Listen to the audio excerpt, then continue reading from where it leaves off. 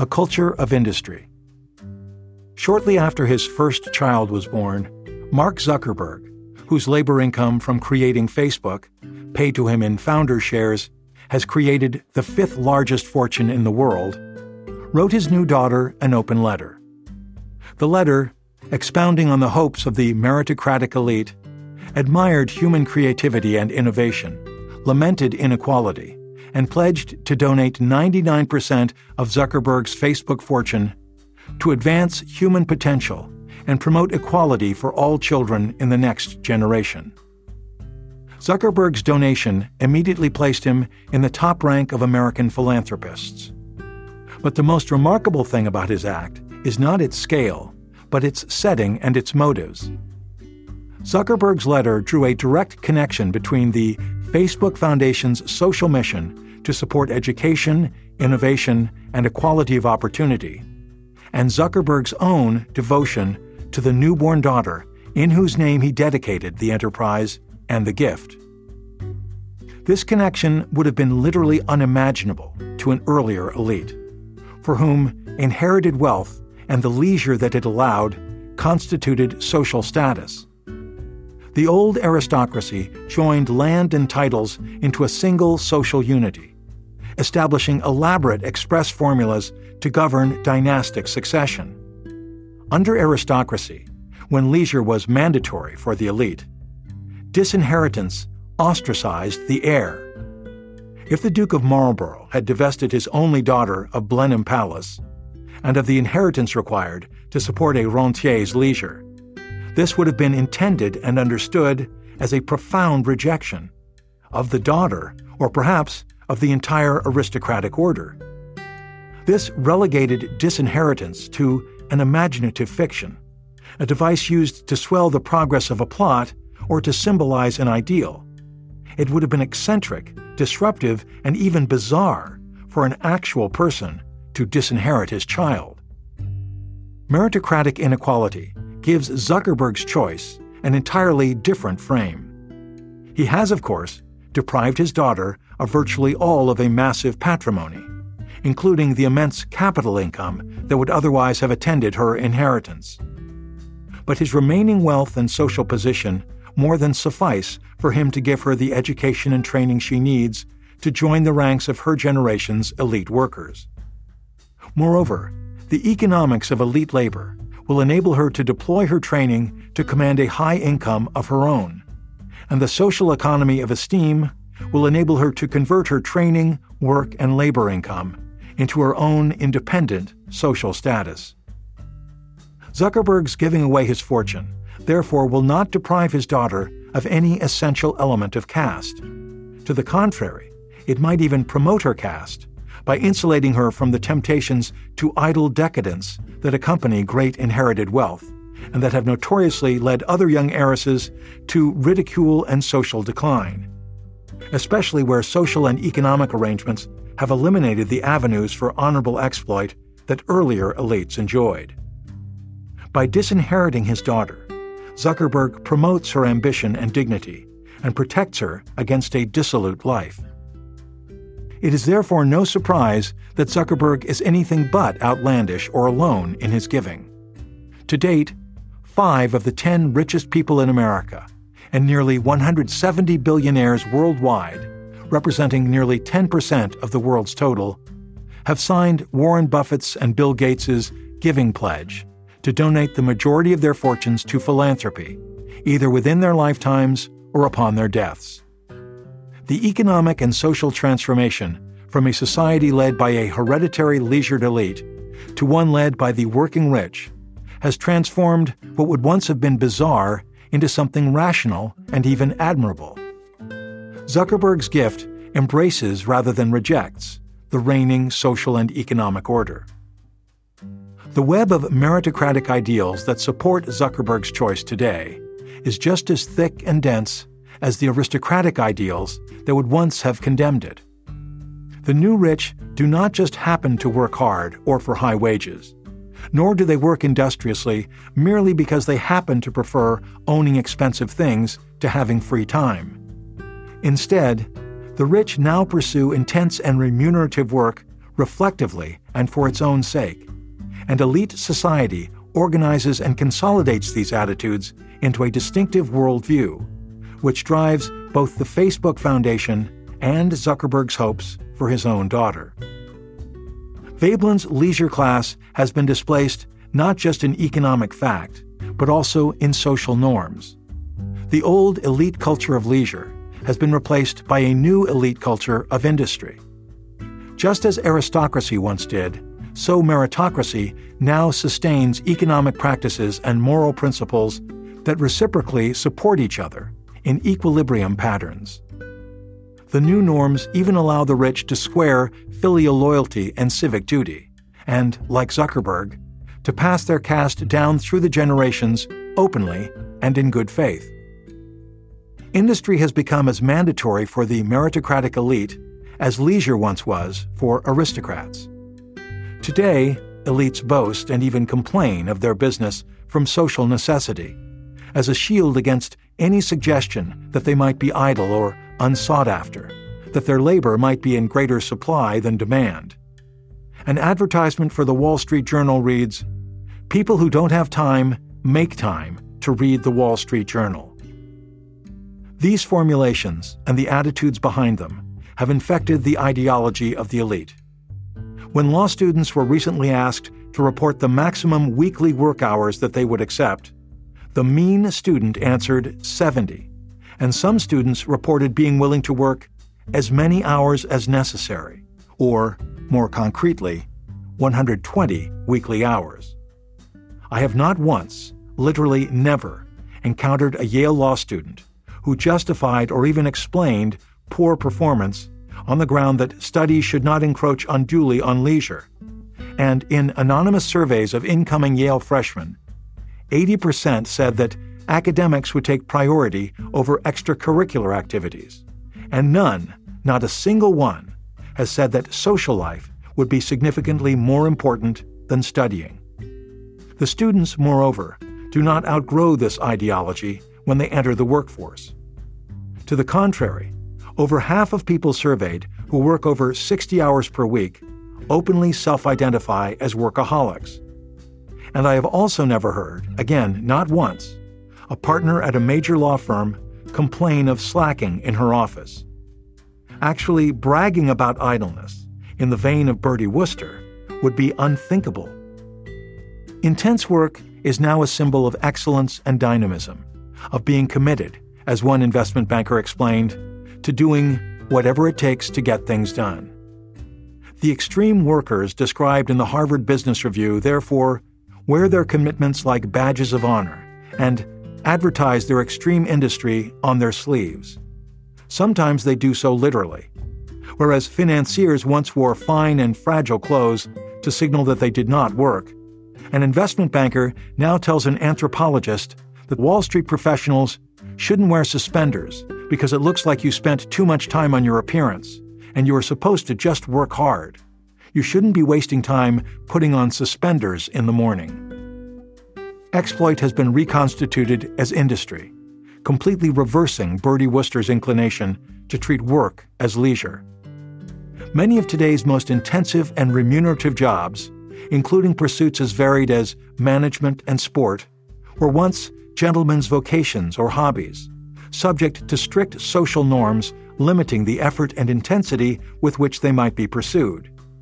Even celebrity, fame for its own sake, the purest form of exploit, is now framed as a form of industry, with effort openly and notoriously displayed on social media for all to see. And time itself has come to be imbued directly with economic value, including among elites who, unprecedentedly, can now bill and be paid by the hour. Lawyers and consultants, especially at the toniest firms, compete for logging the most billable hours and trade fables and even tall tales of immensely long hours as a disciplinary tool. The meritocratic elite clings to its industry, stoically accepting that enormous incomes entitle employers to extract almost unbounded effort, and urging that their enormous effort justifies these incomes. They pray that their industry and income might reciprocally launder otherwise intolerable exertion and inequality. Employers, they say, have the right to expect top employees to work hard, so that it would be unreasonable for elite workers to insist on a 9-to-5, 5-day-per-week work schedule. Long work hours are what one prominent commentator called a fair trade for inflated salaries.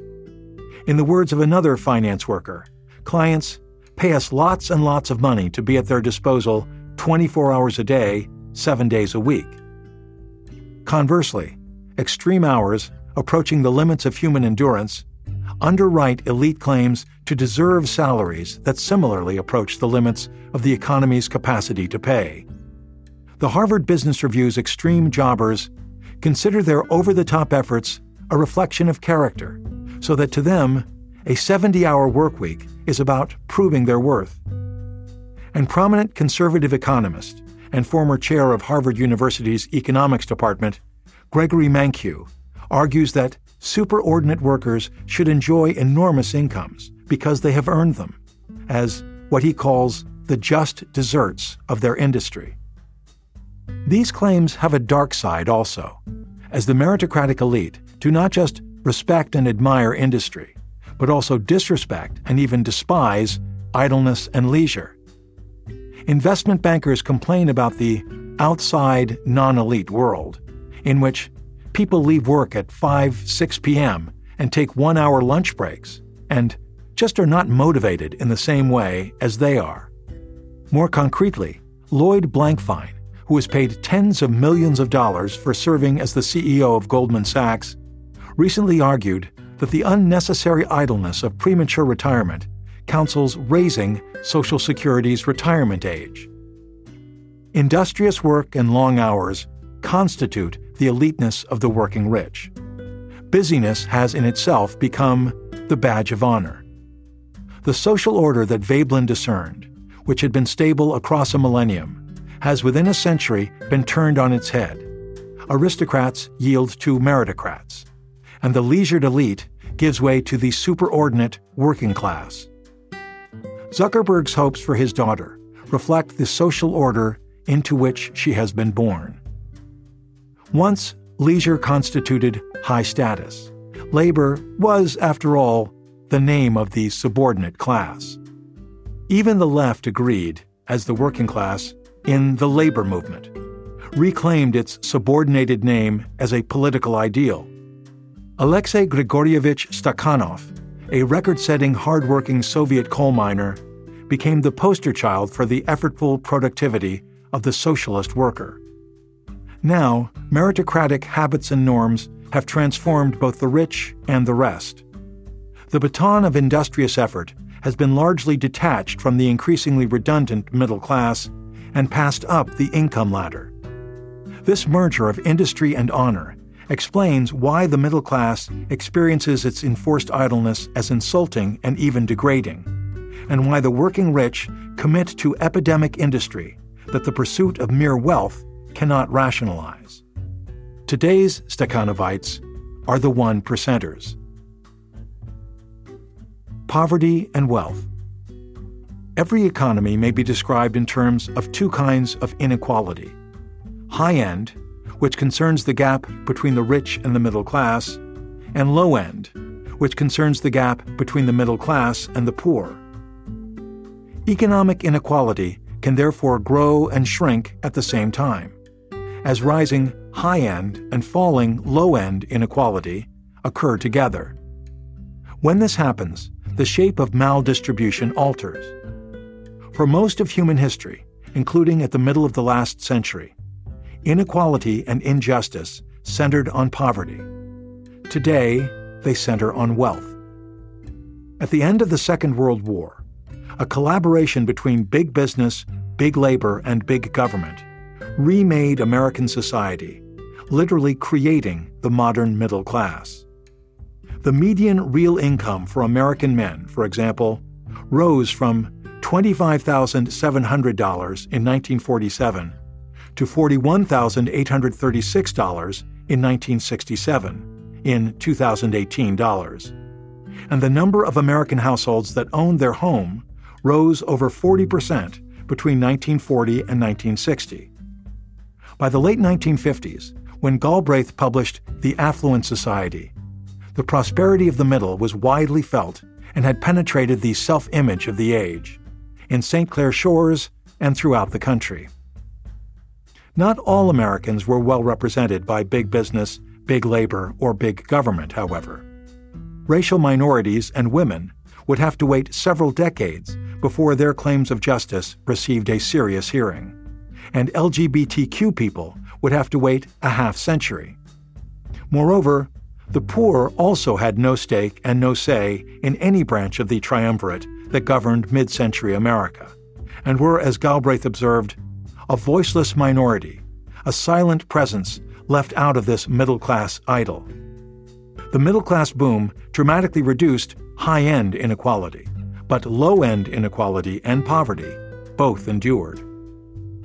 In 1962, as the top 1%'s income share approached an all-time low, another book, Michael Harrington's The Other America, entered this scene. Harrington was a graduate of Yale Law School and a socialist, although democratic and staunchly anti-communist. Arthur Schlesinger once called him the only responsible radical in America. Harrington had spent much of the post-war middle-class boom immersing himself in the circumstances of America's poor. The Other America reflected this immersion. The book described in vivid detail what one reviewer called alarming pockets of despair and hunger in the depressed areas of the United States. Poverty denied many citizens what Harrington said were the minimal levels of health, housing, food, and education that our present stage of scientific knowledge specifies as necessary for life, as it is now lived in the United States. The book's angry thesis, as another reviewer said, was that behind the glittering facade of America's affluent society lies a ghetto of loneliness and defeat populated by the poor.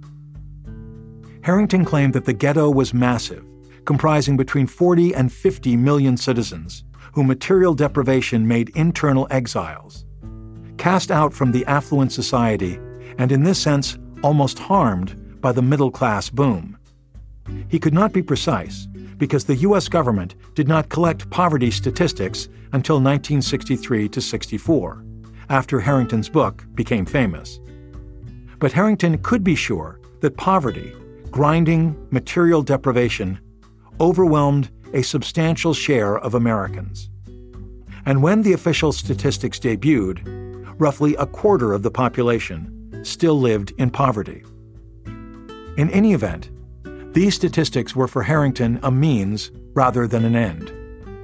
I would beg the reader, he wrote, to forget the numbers game.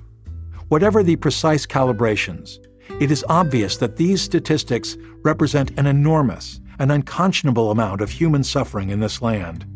They should be read with a sense of outrage. Harrington aspired to be an American Dickens, and in this way, to record the smell and texture and quality of pervasive poverty in the midst of affluence. Other mid-century writers shared these sensibilities and corroborated the picture that The Other America painted. Gabriel Kolko's Wealth and Power in America, an analysis of social class and income distribution, also published in 1962 and often read together with Harrington's book, provided unemotional and even clinical but intense detail. The average poor family, Kolko wrote, had no telephone in the house, but makes 3 pay calls a week. They buy 1 book a year and write 1 letter a week.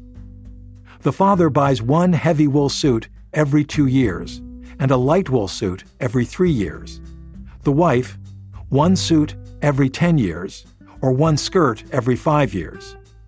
In 1950, the family spent a total of $80 to $90, about $850 in 2015 dollars, on all types of home furnishings, electrical appliances, and laundry equipment.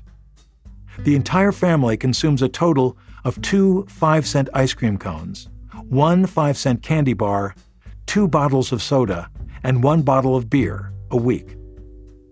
For these Americans, and there were enough to constitute a mass rather than a fringe, middle-class affluence remained out of reach, and St. Clair Shores another country. The War on Poverty. The Other America received respectful reviews on publication, but it drew only a modest readership and appeared at first to have no broader impact. Reviewers predicted low sales, and Harrington himself, saying that he would be happy to sell 2,500 copies, traveled overseas to Europe soon after publication. But in January 1963, Dwight MacDonald featured the book in a 50-page New Yorker review entitled Our Invisible Poor. The review, the longest of its kind in the magazine's history, was more widely read than the books it discussed, and captured the public imagination. It also captured the attention of the political elite, and in particular of President Kennedy's economic advisor, Walter Heller, who gave some combination of Harrington's book and MacDonald's review to the president himself. Kennedy took their lessons to heart.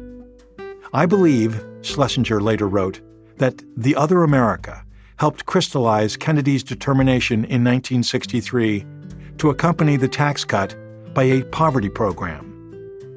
While it is unclear if President Kennedy actually read the book, it was widely assumed in Washington that he had.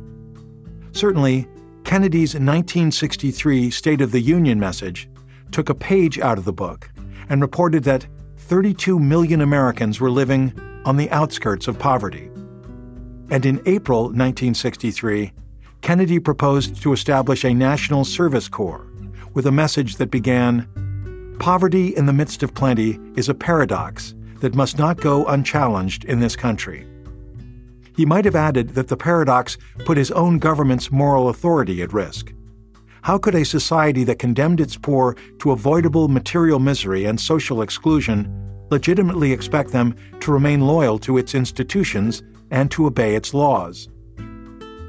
On November 19, 1963, Heller received a commitment from Kennedy to include an anti-poverty measure in the administration's 1964 legislative program. Kennedy was assassinated 3 days later, but the anti-poverty initiative was the first economic idea that Heller raised with the newly sworn-in President Johnson. The program appealed to Johnson's New Deal sensibilities, as he put it, and his first message to Congress on November 27, 1963, proposed to carry on the fight against poverty and misery and disease and ignorance in other lands and in our own. The popular press took up the call to arms. In his first State of the Union message on January 8, 1964, President Johnson declared his now famous unconditional war on poverty in America. The most important thing to understand about the war on poverty is that it reduced poverty. Victory was not complete, unconditional, or even sufficient, of course, and poverty remains real and scandalous. The war on poverty stalled in the late 1970s, and poverty has worsened in recent years, as it always does following economic downturns. But the war on poverty's core achievements have more or less endured, including in the face of rising economic inequality. Even in the shadow of the Great Recession, poverty is by any measure both narrower and shallower than in the past, and abject poverty remains unrecognizably less broad or deep. The downturn hit the poor hard, but there were no breadlines this time around.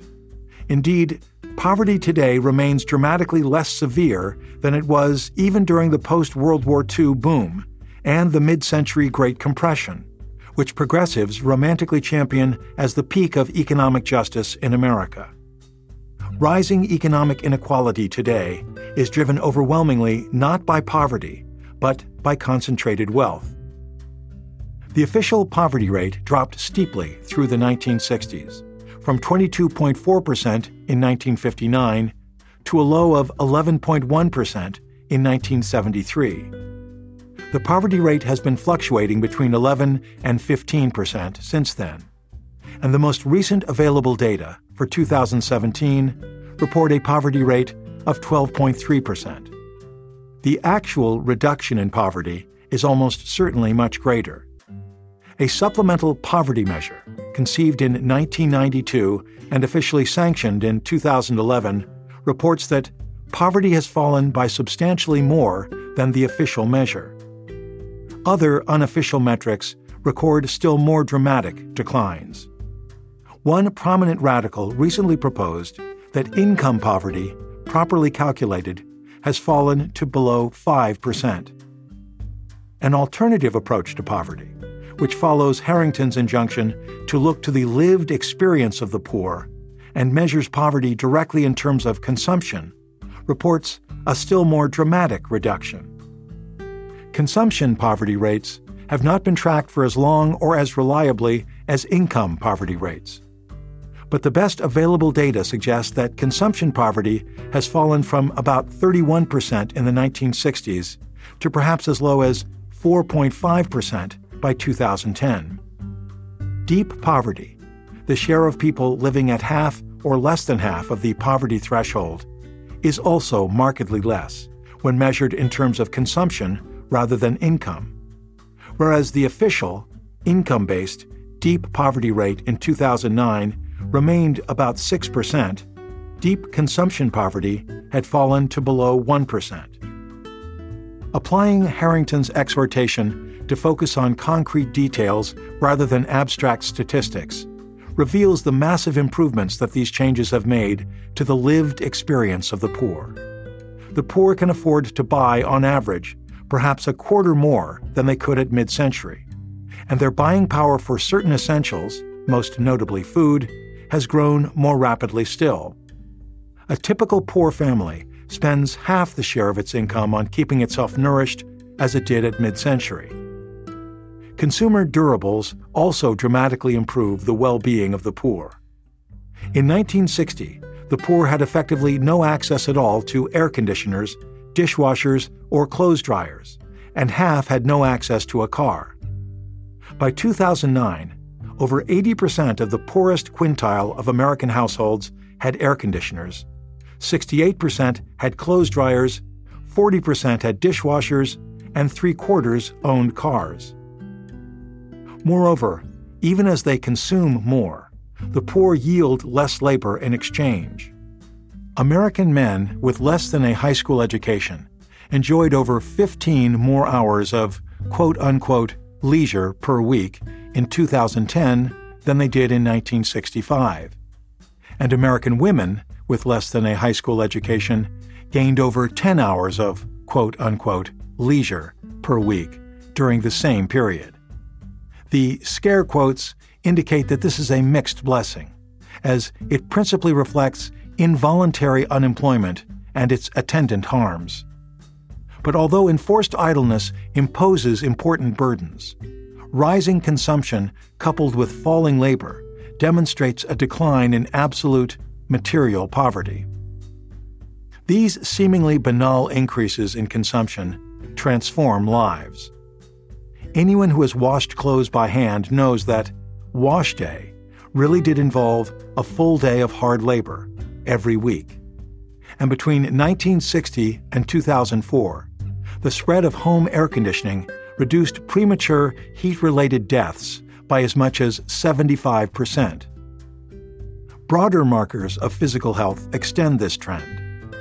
The mortality rate for American children under the age of 5 has fallen from 30.1 per thousand live births in 1960 to 6.8 per thousand in 2015.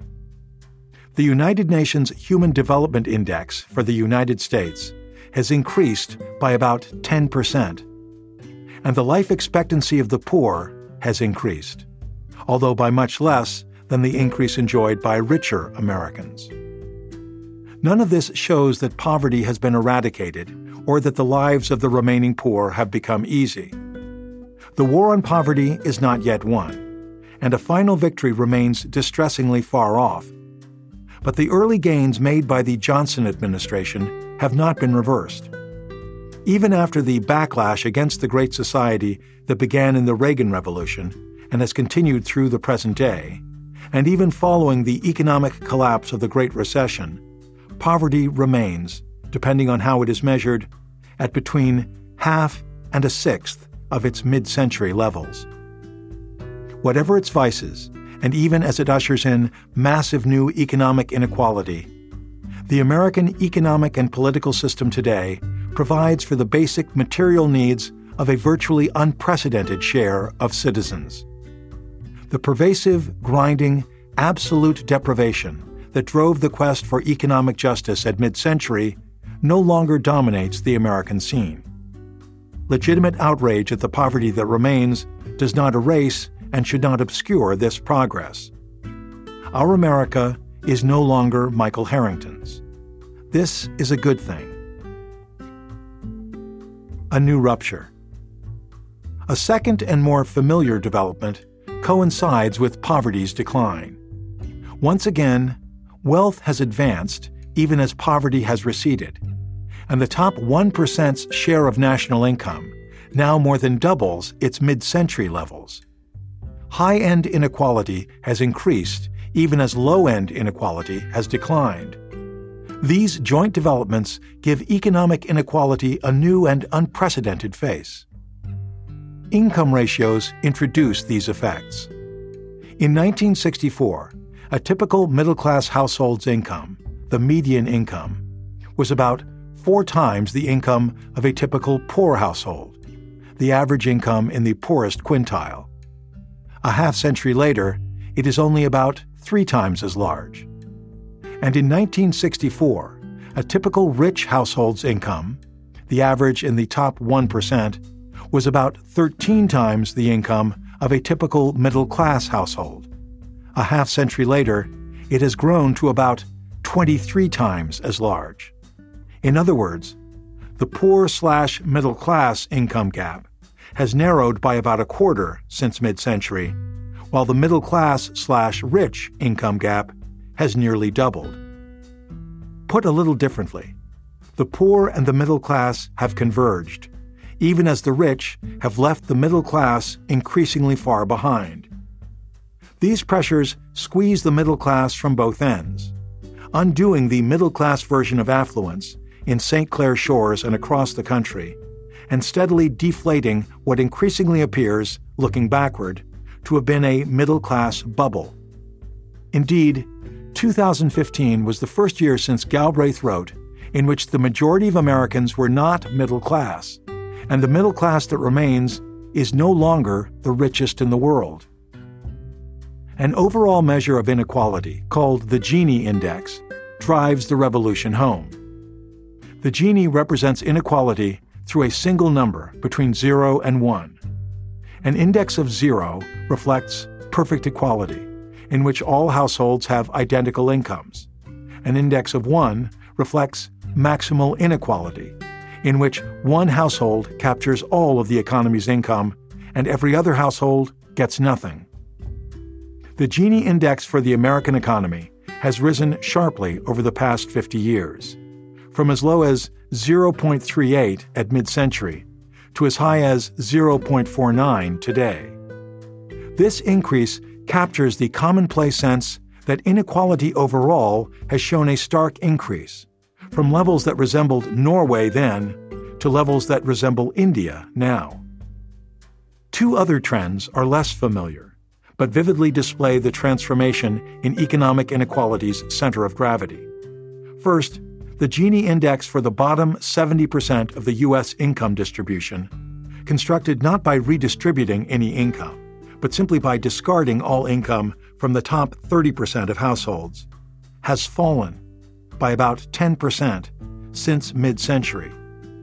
Indeed, the Gini for the bottom 90% has remained effectively flat over this period, so that there has been no dramatic increase in inequality across the bottom 9/10 of the U.S. income distribution. And second, the Gini for the top 5% of the income distribution, now constructed by discarding all the income from the bottom 95%, has skyrocketed from as low as 0.33 at mid-century to as high as 0.5 today. Economic inequality has fallen modestly across the bottom 7/10 of the U.S. income distribution, and inequality has risen dramatically within the top 20th. Indeed, for some recent years, Inequality within this narrow elite now exceeds inequality in the economy overall. In other words, the income gap between the merely rich and the exceptionally rich has become so large that eliminating the poor and the middle class from the distribution would actually increase inequality. Alternatively, the relatively stable inequality across the bottom parts of the distribution now serves as a ballast against exploding inequality within the very top. This result would have been unimaginable at mid-century. Then, the central economic divide separated the desperate poor from the affluent middle class, and low-end inequality dominated maldistribution. Now the central economic divide separates the super-rich from everyone else, and high-end inequality dominates. Rising inequality at the top has been accompanied not just by falling poverty, but also by steady or even falling inequality at the bottom. Finally, high-end inequality has grown faster than low-end inequality has fallen, which is why the genie for the complete distribution has risen. Changing the subject. These developments are not just technical curiosities, confined to national accounts and distributional tables and interesting to economists and statisticians only. Instead, the rise of the working rich transforms the lived experience and social meaning of economic inequality. Meritocracy fundamentally changes the subject of economic justice. Once, indolent wealth alongside widespread poverty gave inequality's critics a soft target. Aristocratic wastrels were easy to condemn, and the abject poor pulled at the heartstrings. Now, the rise of the working rich and the decline in poverty have hardened meritocratic inequality against the arguments that dismantled the leisure class. Superordinate workers seem almost admirable, and the middle class, even when it struggles, neither seeks nor elicits charity. The meritocratic turn frustrates equality's champions, and this gives the meritocracy trap a moral dimension. Superordinate workers earn their income and status industriously, by exploiting their own effort and skill. This creates a powerful impression that meritocrats are entitled to their advantages, as under Mankiw's principle of just deserts.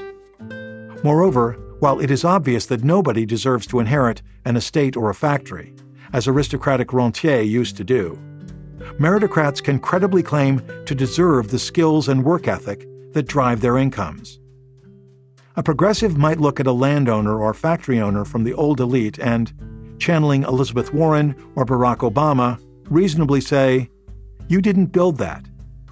But it is hard to say the same to the superordinate worker from the new elite who, whatever her initial advantages, owes her immense income to skill that she has cultivated through her own diligence and effort. To deny that meritocrats earn and deserve their incomes seems to require denying that anyone ever earns or deserves anything. The shift from low to high-end inequality further hardens meritocratic inequality against conventional progressive arguments. Poverty endures, of course, and relief remains a moral imperative. But the war on poverty, even if never completed, has transformed the political landscape. The politics of equality now focus on the growing relative gap between the top and the middle, rather than on absolute need at the bottom, on frustration among the middle class rather than wretchedness among the poor.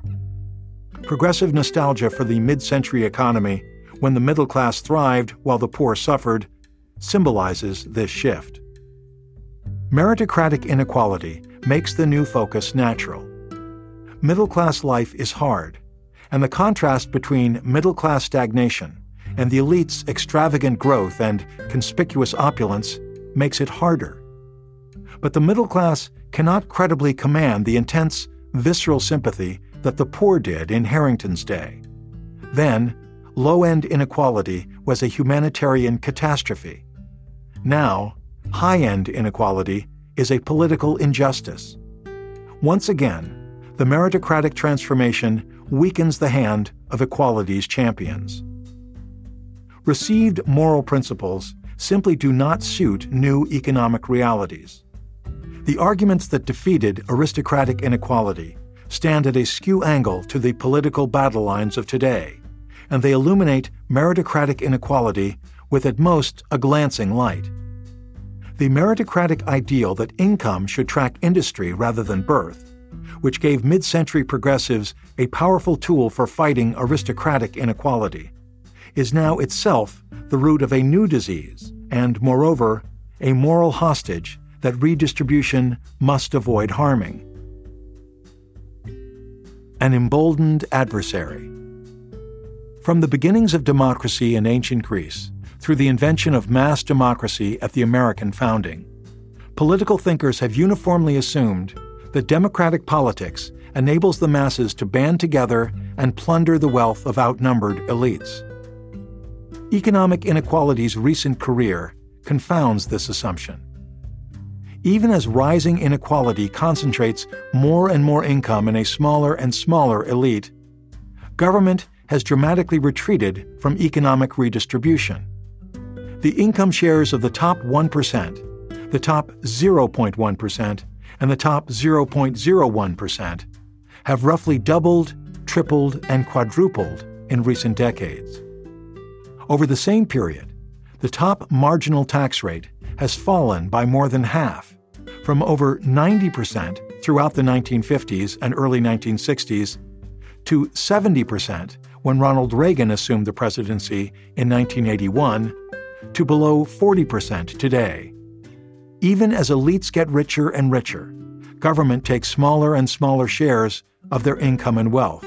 The biggest losers from these developments, moreover, are not the poor, who, even in a democracy, face obstacles to concerted political action. Instead, the biggest losers, who have simultaneously suffered a declining income share and a rising share of the tax burden, have been the broad middle class. This group includes journalists, teachers and professors, middle managers, government workers, engineers, and even doctors in general practice. It is neither ill-educated nor disempowered, but to the contrary, can influence and possibly control the nation's medical and scientific establishment, its press, its universities, and even its most important bureaucracies. The middle class possesses political skills and enjoys political access that together make it well-placed to protect its interests through democratic action. Why then did middle-class Americans not mobilize long ago to stop economic and political transformations that so signally burden them? What enabled a narrowing elite operating in a democracy effectively to plunder a massive middle class and even a large near elite? A frustrated commentator recently observed that even as significant advances in recent centuries on other fronts of injustice make slavery, racial exclusion, gender domination, or the denial of citizenship easy to condemn, massive personal wealth remains ideologically constructed as unjust to correct.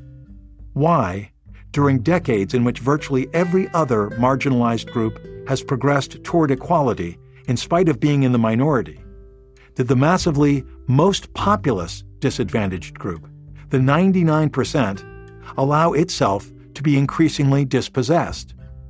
This unprecedented development defies millennia of received wisdom and embarrasses almost every familiar account of political economy in mass democracies.